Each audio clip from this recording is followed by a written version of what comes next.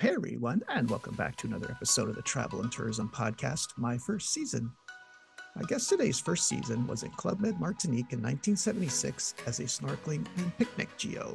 Oh boy, first season, Martinique 76, snorkeling and picnic. Okay, that's all the time we have today, folks. We'll see you next week. I am just kidding. He has done other seasons. Don't worry, we're going to get through this. And after that season, he actually became an animator, but we're going to get into that and so much more. Okay. He worked for Club Med from 76 to 79 and then returned to Club Med in 91 and 92, which will be discussed at a later date as a guest animator and magician. He is from my hometown of Montreal, Quebec, and he was also the official trumpeter and cheerleader of Montreal's major sports teams, like Major League Baseball's the Montreal Expos and the Montreal Canadiens of the NHL.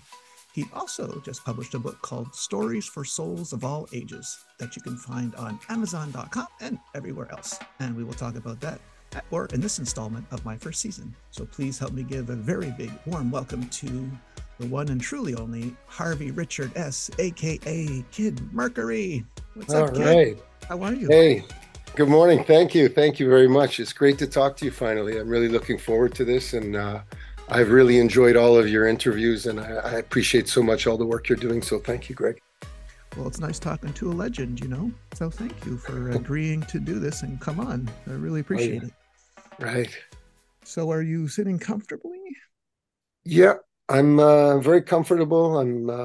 I've got pictures of all my seasons in front of me just to jog my memory in case I forget something. So I'm all set. Okay, you mean all your pictures from the late 70s? Well, not all, or I'd have to like plaster my entire wall because I was a big buyer of pictures, the black and whites. But I've got quite a few just in front of me that give me that warm feeling and remind me of all those wonderful years. So yeah, Okay. I'm ready. Okay, great. So we're gonna light this fire. Two Montreal boys. We're gonna get down to it. So if you could Yeah. take me back in time to before Club Med, where were you living? What were you doing? And how'd you find out about Club Med?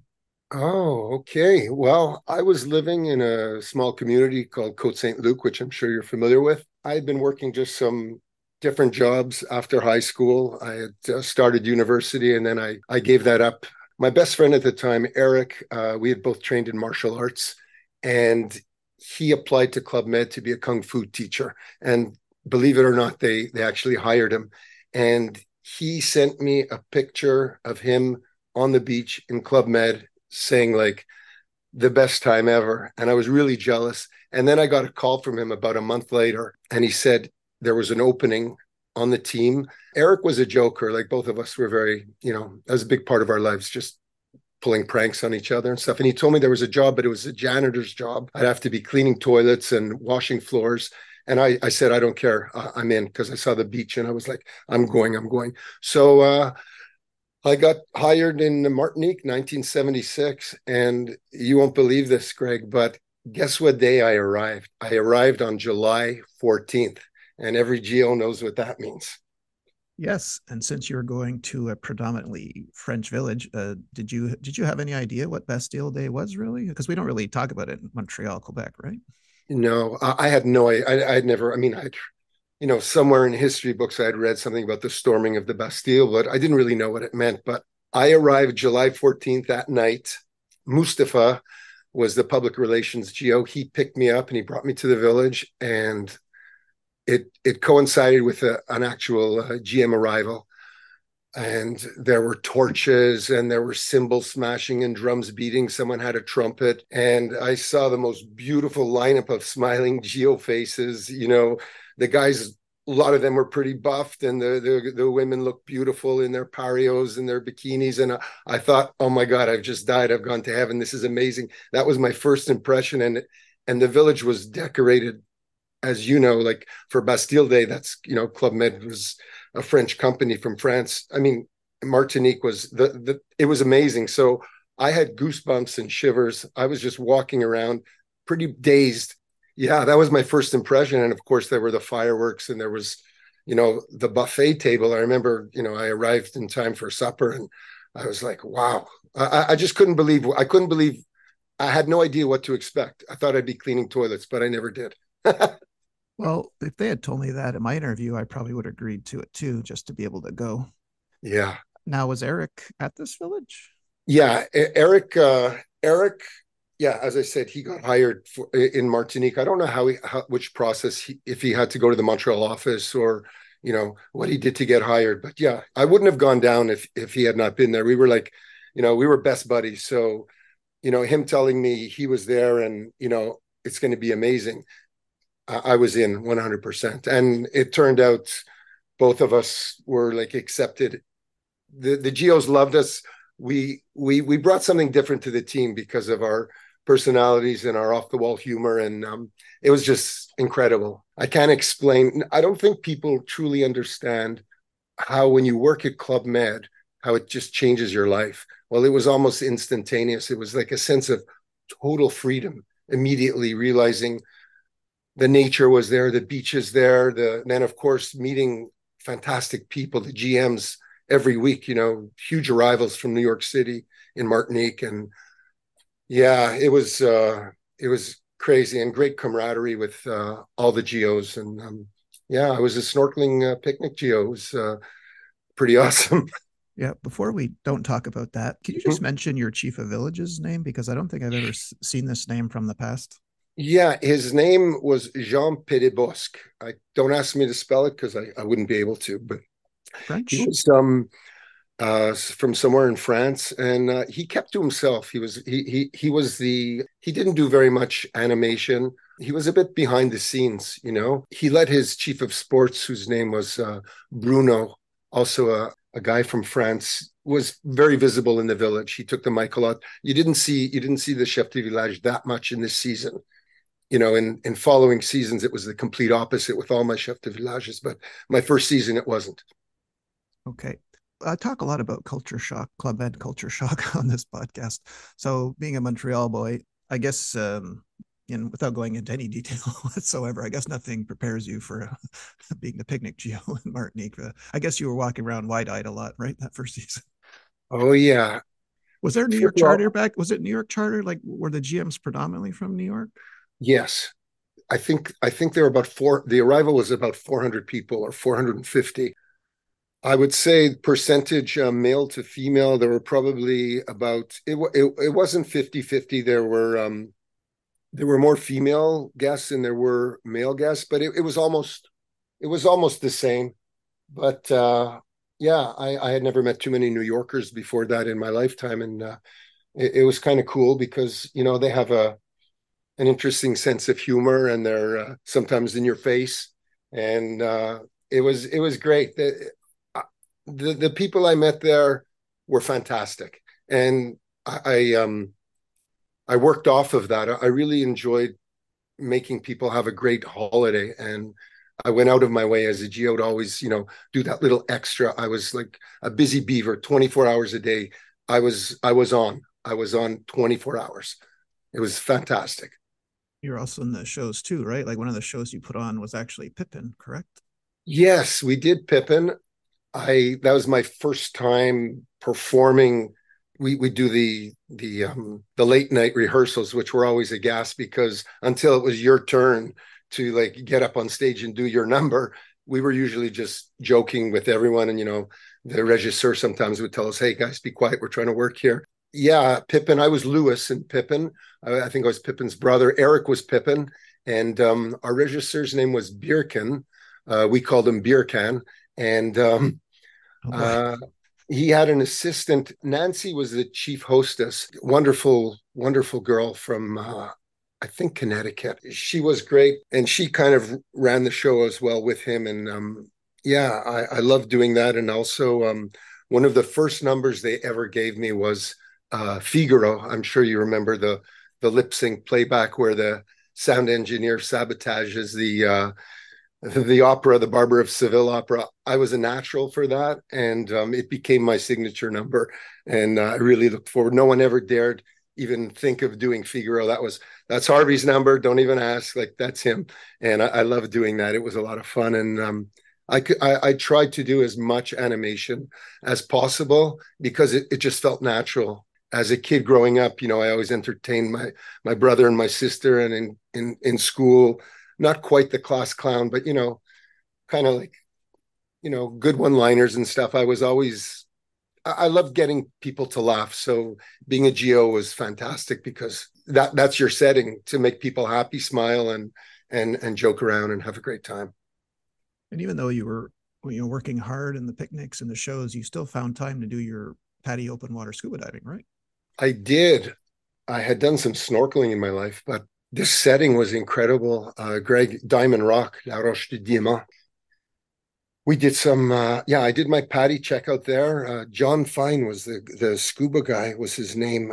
One thing about the snorkeling and the scuba diving, I always loved just being in the water. So being a snorkeling geo for me was, you know, fantastic. I'm saying that word a lot, fantastic. I have to find something else to say because everything was mind blowing. The fish were beautiful, the colors, everything. We grew up in Montreal. Where did we see this stuff? We didn't have beaches. We had winters. We'd freeze. Yes, and Arriving if in Martinique was heaven. yeah, and if we went scuba diving, like you did it the right way. I started scuba diving my open water in Montreal, so you all know about murky lakes, rivers, and ponds, right? So you go, you're immediately thrust into, this nice ocean and sea. Did you ever? But just tell me, did you ever go to after you got certified? Did you ever scuba dive in Canada? Pardon me, and where? In Canada, anywhere after you went Oh scuba diving in no, Martinique? Okay, you're no. lucky. I only No, I only did scuba diving at the villages. I okay, never went on my own anywhere. okay, good. Don't because you're in for major disappointment if you do. So Yeah. don't do it. Okay. I'm told to ask you about a story where you met a local Martinique kid. You taught him English and he taught you Creole, Oh correct? yeah, yeah.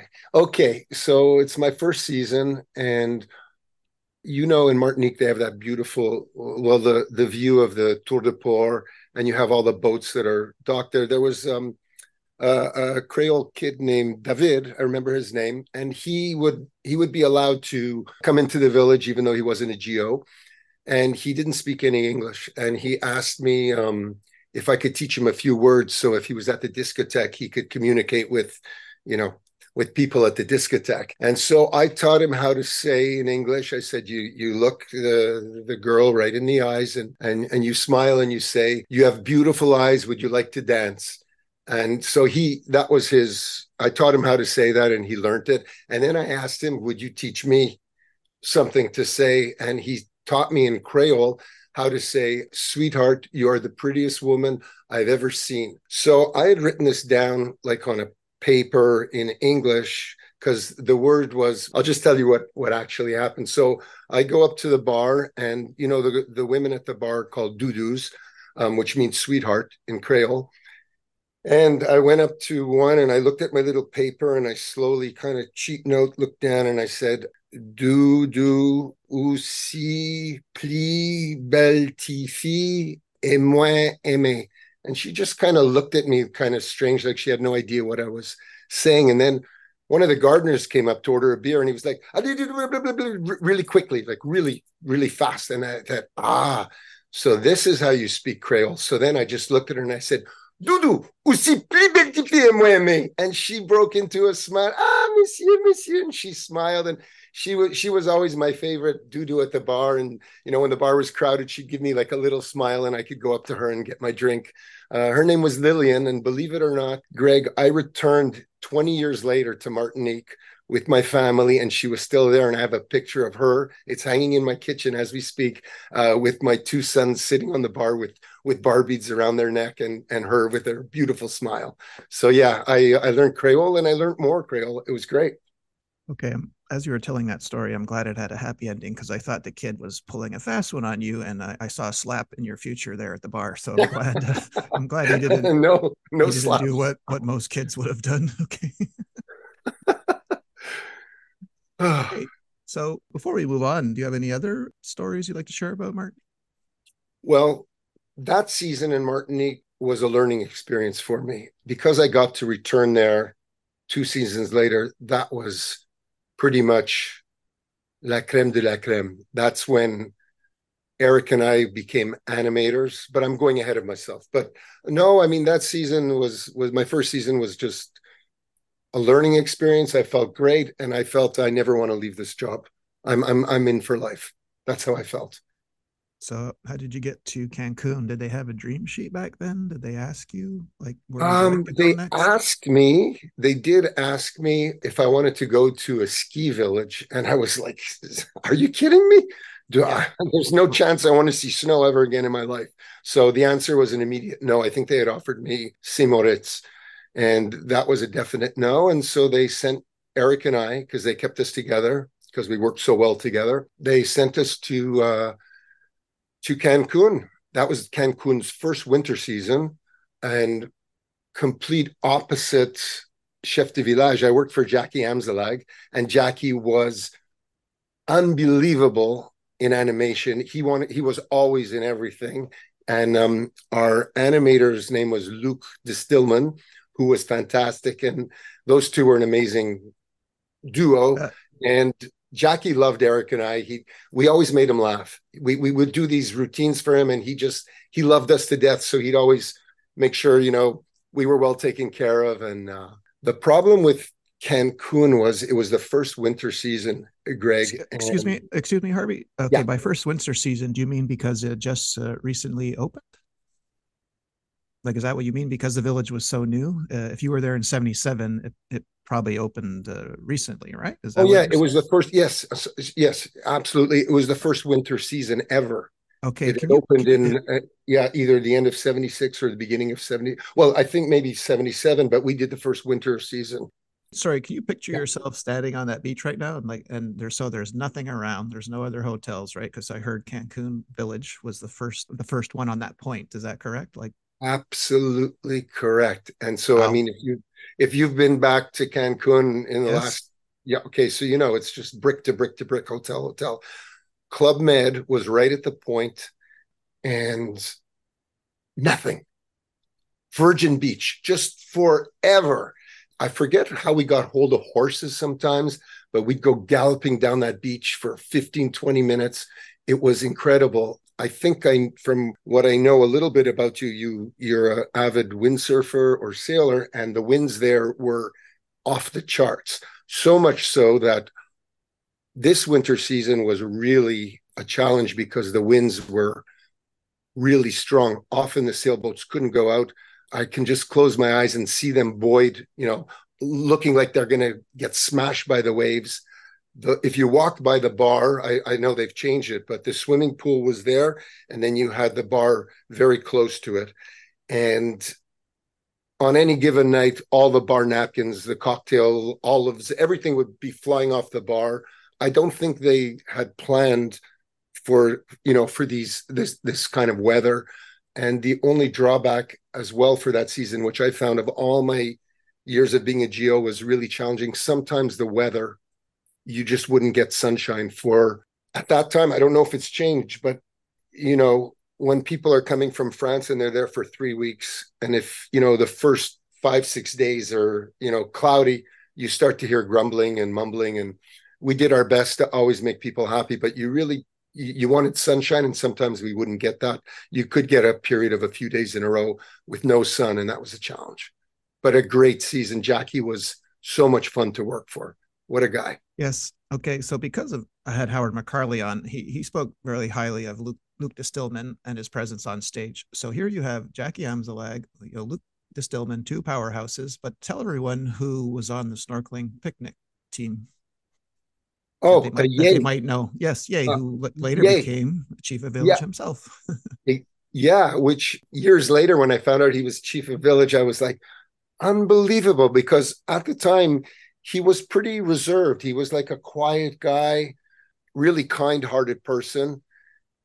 I think he was on sailing. I think sailing, if I'm not mistaken, I think he was on our sailing team. Yeah, a wonderful guy. And yeah, I was really happy to hear quite a few people that I had worked with over the years went on to be chef de village and have great positions with Club Med, including Rod Frankel, and Mustafa, I believe, also had become a chef de village back then.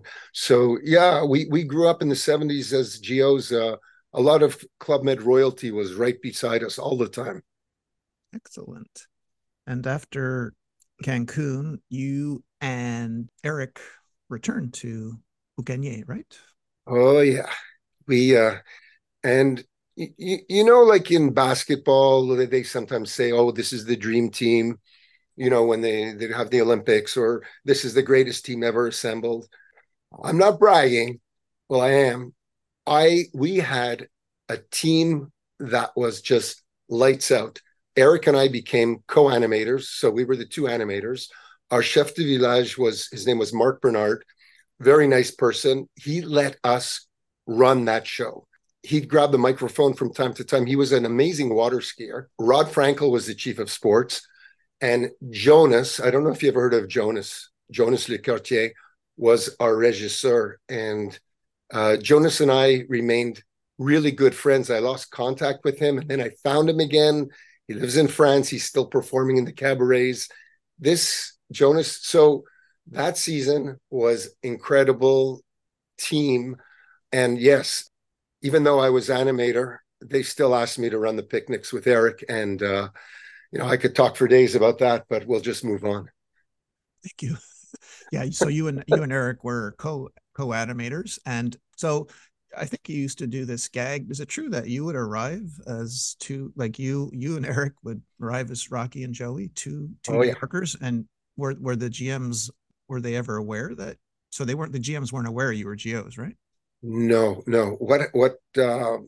This was one of the greatest things I've ever. We invented these two characters, Rocky and Joey. Yo, Rocky, hey Joey. Eric had this. We both wore silk shirts, and we had jewelry, open shirts. Chests popping out.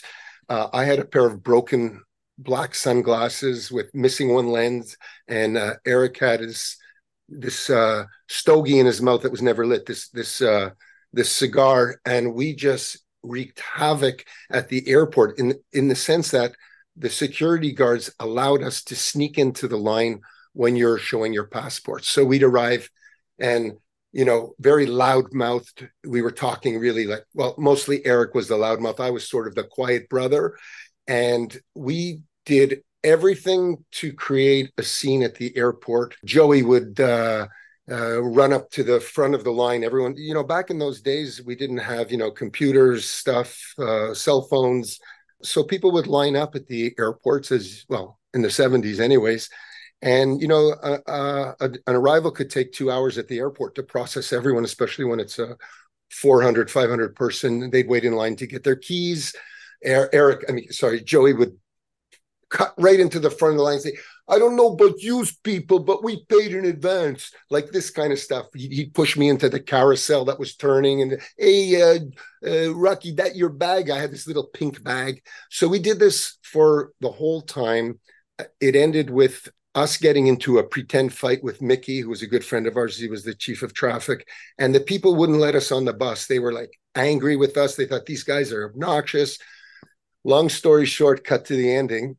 We get, as the buses leave, people are cheering because Mickey has pushed us over some luggage, and the people are all cheering. We get into Mickey's car, the traffic car, and we get a different route to the village.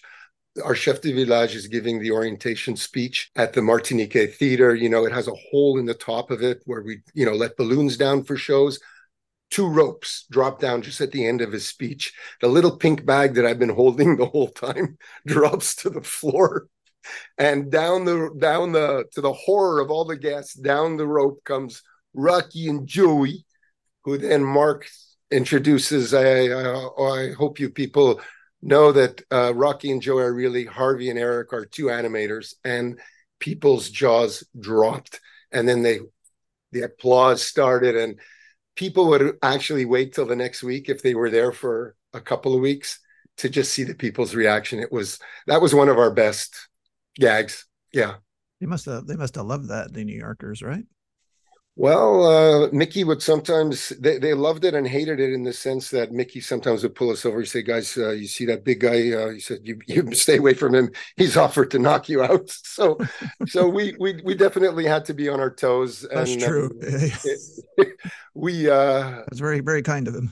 yeah, absolutely. But they became our best buddies the whole week. Often they'd come up and say, you guys completely fooled us. We were so blah, blah, blah. It was great.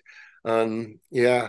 And the other thing I just want to mention is people would get off the airplane, they'd find the hostess, and the first thing they would say, "Where's Harvey and Eric? Where do we sign up for the picnics?" I kid you not. Word had traveled about these wonderful picnics, and people would actually land and say, "Where's Harvey and Eric? Where do we sign up for the picnic?" So I kind of like to feel like I'm one of the godfathers of that wonderful era. Well, tell me a little bit about the Golden Angel. Okay, so beer drinking. So again, for people that don't know, it's not for volume; it's just for speed. So just I want to make that clear. So it's just how fast you can chug a beer. But what's the Yeah. Golden Angel? Well, Rod ran such a great sports team, and Olympic Day for the sports. So I mean, as animators, we'd be involved a little bit. We'd get involved, in some of the sports stuff. The great fun about being an animator, we were always in costume, and I love that. I just love dressing in different costumes. So when it came time for the finals of the Olympic Day, at nighttime, the two teams would have, chug-a-lugs. They pick their best drinkers and they'd go up against each other, blah, blah, blah. And when it came time to do the last thing, Rod would announce on the microphone that, "Hold on, everyone. We have a mysterious challenger from the mountains of Martinique. Please give a warm round of applause, a welcome to the Golden Angel." And I'd come out in stage in my white cowboy boots, a gold cape, a golden sort of mask just over my eyes, or sometimes a black hood. And I didn't say anything. I'd knock like a wrestler. I'd knock down some chairs and throw things off the stage. Yeah, I could chug a beer like lights out. I never lost a beer challenge. The only time once in my career as the Golden Angel, I lost to a guy from New Zealand years later in Tahiti, who could open his throat, and I almost tied him, but he won. So yeah, the Golden Angel was a lot of fun, and you also had the Geos dressed up as Rod was there, and then the two guy Geos were dressed in blonde wigs with heavy makeup and skirts and everything. They were like the Fraulines that were serving the beer in their little, like we had a beer garden sort of, ambiance. And you know how that, often at the club, they had us dressed up in all kinds of, fishnets and wigs and everything. It was a lot of fun. So I have great pictures of some of these guys dressed as women, and they look just awesome. So it was a lot of fun. Okay, sir. Also pertaining to Martinique, is it true that you would weigh the food the guests ate, and was the gag that so you would charge them by weight, or Yeah. why was okay? So I was just curious why you were doing that, and Well, were the New Yorkers happy when you did that? no, they were shocked because it was an all-inclusive apparently. And what we would do is we'd wait for the next morning at breakfast. And from your career at Club Med, often there's animation going on at breakfast, or we'd wake up early and do an entrance to the restaurant early in the morning. Well, Eric and I did a lot of passages and a lot of gags. And this particular one, we thought up, wouldn't it be funny if we grabbed their plate, because people pile on the buffet plates. The food at Club Med was incredible. And of course, they're piling on all this food on their buffet plates. And we would grab it out of their hands. We had a scale. I would calculate. I'd say, okay, like 2 cucumbers, blah blah blah. And the person would say, "What are you doing? What are you doing?" We say, "Well, we're weighing it." They say, "Well, why?" I say, "Well, the first morning it's not included." And they were, "No, no, no. We paid. Our travel agents told us, everything's included." So that was one of the gags that we did it every once in a while. That always was funny. Another one that we did was I don't know if all the Club Meds had these beach chairs, but they were sort of like an S curve. So you'd lie in them and you could lean back. We put numbers in black letters. We put numbers on all the chairs in the village, the beach chairs, the lounge ones that you lie down on to suntan. And on the first morning after the orientation meeting, sometimes we'd give random numbers to people, and they say, "What's this for?" They say, "This is your beach chair." So the next day, you'd see them looking for numbers occasionally. People enjoyed this stuff once they realized it was just a joke and a gag. I mean, back in those days, we could do, the luncheon gags where, the egg toss. I know they stopped doing them years later, but in the late 70s, we could get away with a lot of stuff that later that maybe they changed it because, some people didn't find it that funny. But, we did the egg toss with a ping pong ball. You could win a bottle of champagne if you got you bounce it off your forehead into the bucket, you win a bottle of champagne. And then, of course, for the last toss, we give them 3 chances. The last toss, we use an egg. And, splat. We had a towel ready, and we had most people just really loved all these things. It made their trip. Where else do you have this kind of exposure into humor, beautiful nature, a great team of GOs that are always making you happy? And Club Med was the best thing ever. It was the best university of life anyone could go to. If you were a GO and you did seasons at Club Med, you've gone to the best university in the world. That's how I feel. Okay, and after Martinique, now I want to jump to your next season, Morea, but I know you took a bit of a break. I know you went to LA, so if you want to maybe quickly take us through that process right before we jump to Morea. Sure.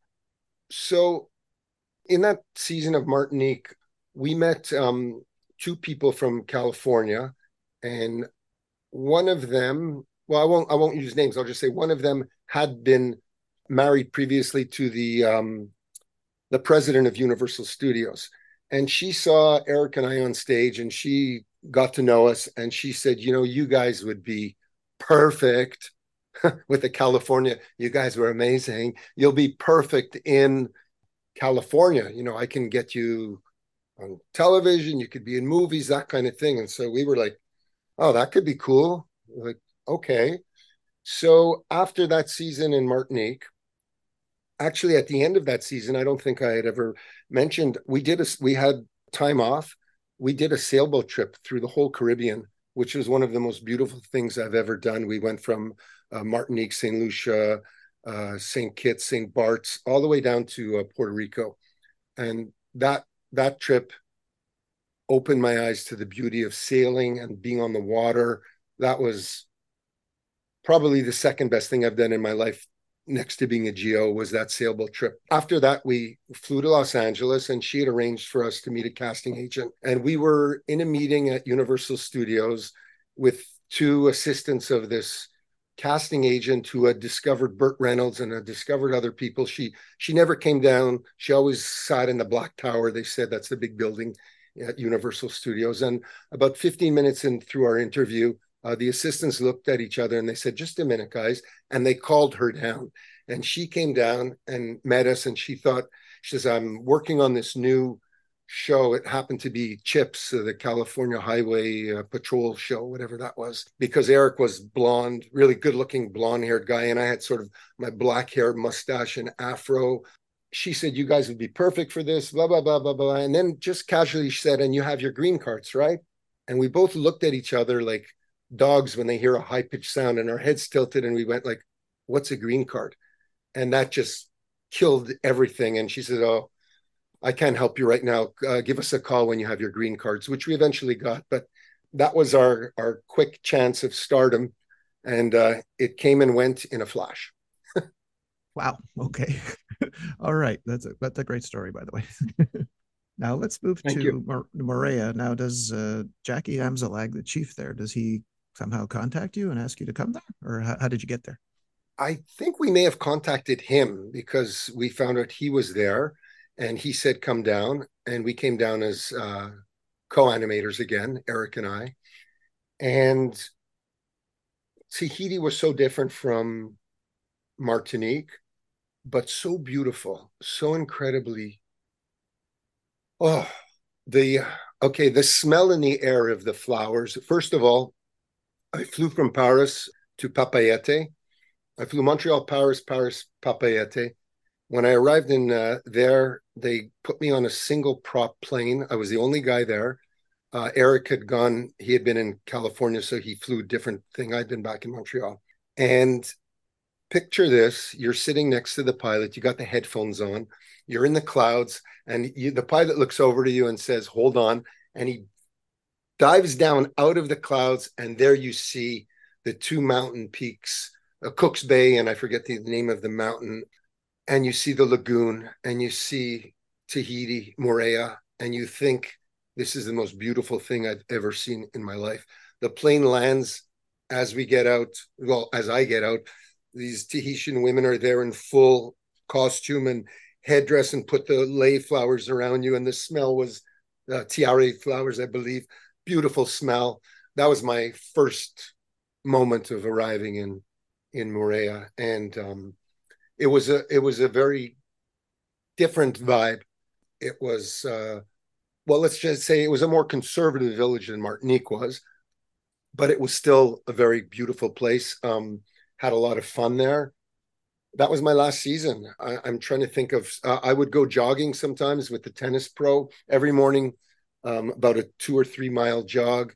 Just the mountains were beautiful. Everything was well. It was Tahiti. What do you expect? The only bad thing I can say about that experience was I got a week off finally. Back in the day we never had days off, so we're working full time. Near the end of that season, Jackie gave us a week. Eric and I said go to Bora Bora. So we flew to Bora Bora, and the first night I was there, I got bit by a mosquito, and I contracted the whatever Dengue, it's called. yeah, dengue And fever. yeah, exactly. And so basically, I never saw Bora Bora. I was pretty much lying on my back for about 6 days with a high fever. But Tahiti was great. I learned to do the Tahitian dance. I made friends. I always made friends, Greg, with all the locals. I made it my business to go out of my way to get to know them, their families. The two guys that they were like part of the music team, the drummers. Same as in Martinique, it was the guys that helped us prepare the picnic bonfires, where I became le maître de feu, the master of fire, because I could get really close to the flames, closer than anyone. That became my nickname, the fire master. Well, in Tahiti, they taught me how to do some of the dances, and I just loved wearing the flowers on my head. And it's Moorea back in 1978, 79. It was very undeveloped compared to what I hear now. Those days were really special because we were kind of groundsbreakers for the future GOs. Working the late 70s was, everything changes. Every as you would know, every probably generation of GOs, there's changes that are made. There's, different protocols, different everything. So I feel like the 70s was kind of like the Woodstock years of, I regretted never going to Woodstock, but I always thought to myself, well, I missed Woodstock, but I had more than 3 days of fun and music. I had like years and years of fun and great times at Club Med. So I'm I'm very happy with that. Excellent.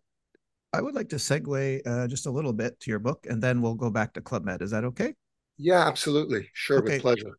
So if you can tell us about stories for souls of all ages and A to Z spiritual journey, and who or what is a Kiki Kalahari?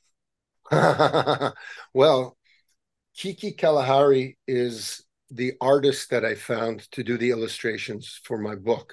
So here's how this book was created. After the Club Med years, I returned to the islands with my wife at the time and my two young children, my two boys, Samuel and Olivier. And we lived in Cabarete, which I'm sure if you're a windsurfer, you've heard of the amazing Yes. winds in Cabarete. My wife was a windsurfer, Anne, and we went there, and I had become a magician after Club Med, and I was trying to do magic at the hotels, and I brought my big Apple computer with me. It was the Flower Power one. It was really big, and I started writing stories for my kids. At the time, they were about 7 and 9, or 6 and 8, and I just wrote these stories, one story for each letter of the alphabet. That's why I call my book an A to Z spiritual journey. The stories take place, some of them take place in countries I saw when I was a GO, others are just in my travels. And they're mostly animal stories. Each one has a different lesson. Okay, and the A to Z spiritual journey, since there's 26 magical bedtime stories, I'm assuming because 26 letters in the alphabet, correct? Correct, you are, Greg. So each letter is a different story. Ali the alligator, Buzz the bumblebee, all the way to Zigzag the zebra. And each story teaches some kind of cool lesson to whoever's reading the book of, everything's like a fun-filled adventure. It's with animated characters and their friends. They learn valuable life lessons that which like touch on compassion, courage, respect, caring for the environment.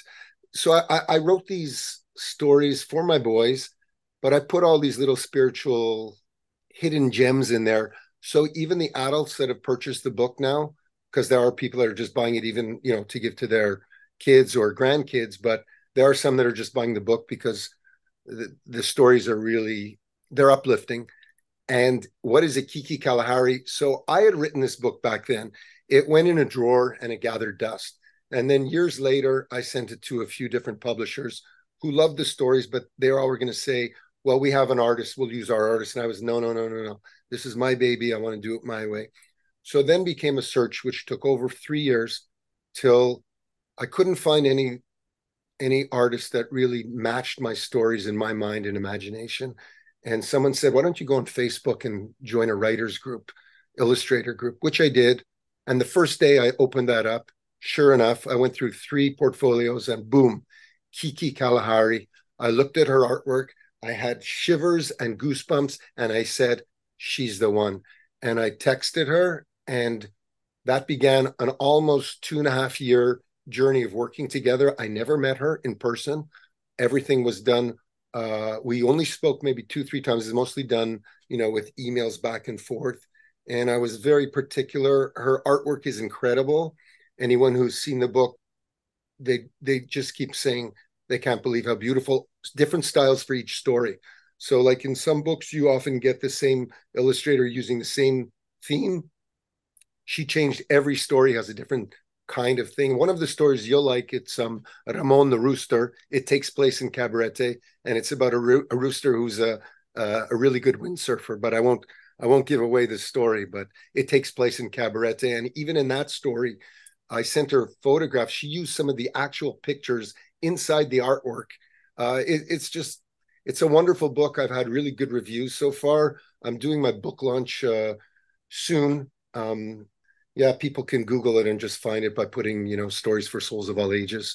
I'm really proud of it, and I'm really enjoying speaking to people about it and people buying the book, and I'm signing books. So it's a form of animation continuing in this part of my life. I have 2 questions. First question, is there a Greg the Gorilla story? Maybe in the next book. Oh, darn it. Okay. And just question number No. 2, is Kiki Kalahari from Africa? Because I don't know why I'm drawn to this name. It's so Yes. unusual. She is from South Africa originally. Oh, okay. And she lives in Germany now.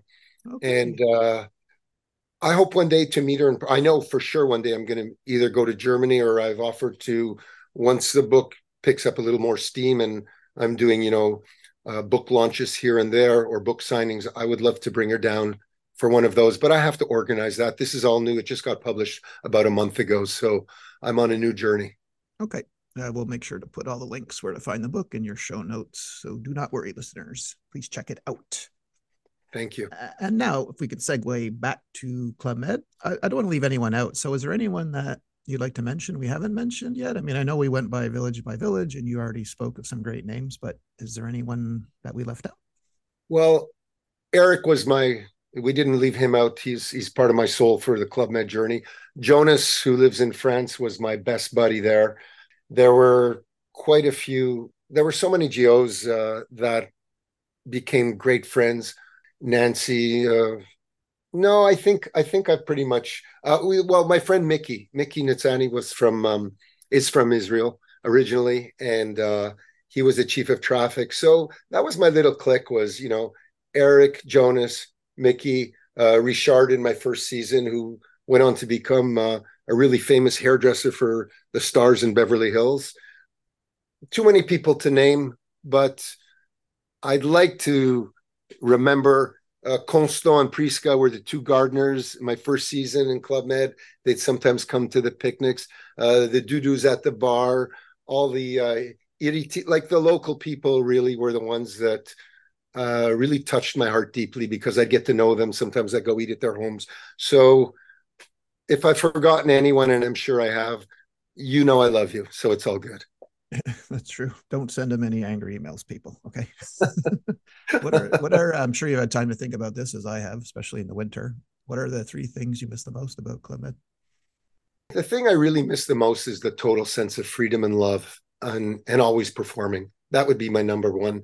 The freedom aspect back then, just you felt like you could do anything. It was a time of just amazing creativity, and yeah, so I would say I miss this total sense of freedom and love. Next would be the laughter and the camaraderie of my fellow GOs and pleasing the GMs. And the last would definitely be discovering new countries, cultures, and the beautiful nature and people that it came with. So those pristine beaches and those smell of the flowers and sunsets. You know what I mean? Yes. Okay. I'd like to have you back to talk about your second story where you return to Club Med, but if you've had a good time during this, and then, I would like to have you back if you're up to that, because your story continues. After Yeah, Maria, we won't say too much, but you do go back in 1991. A lot happened in sure. between that I'd like to know, but if that's okay with you, you're more than invited back. Oh, wonderful. Thank you very much. I'll accept that Uh, invitation immediately. all right, sir, we're coming to the end of the hour. May I ask you one last thing, or maybe it's a two-part question. Is that okay? Yeah, with pleasure. Okay. Well, I'd just like to know if, given that amazing story you told us, if you would have done anything different. Are you glad you took the plunge and went to Club Med? And if anyone's listening out there who's thinking about applying, would you recommend it? Wow. I have no regrets. It was the best decision I ever made in my entire life. To this day, it's still working with GOs and people from all different cultures and all over the world. Best decision I ever made. It trickled down to when I had children, being a father and having that sense of freedom and love for nature and sharing that with my kids. And if anyone's thinking of becoming a GO, I'd say go for it. You'll at least get a day off. We never did. And it's a great job. You learn about life. You meet people every week. There's hundreds and hundreds of new GMs. Well, I know they call them something else now, but stop what you're doing, take a break from this crazy life we all live in, and go work at Club Med because you'll never regret it. It'll be the best thing you've ever done. Could not have said that better myself, sir. That is true. Now, would you like to thank us or thank our listeners and send us off with a little musical accompaniment? Sure, with pleasure, Greg, and thanks again for doing this. I just want to say, charge! Go, everybody! Have a great time at Club Med. Can you give that to me one more time? Da-da, da-da. Sure. Da-da-da, da-da-da. Thanks, everyone, for listening. And we'll see you all next week with another episode. Bye. Adios.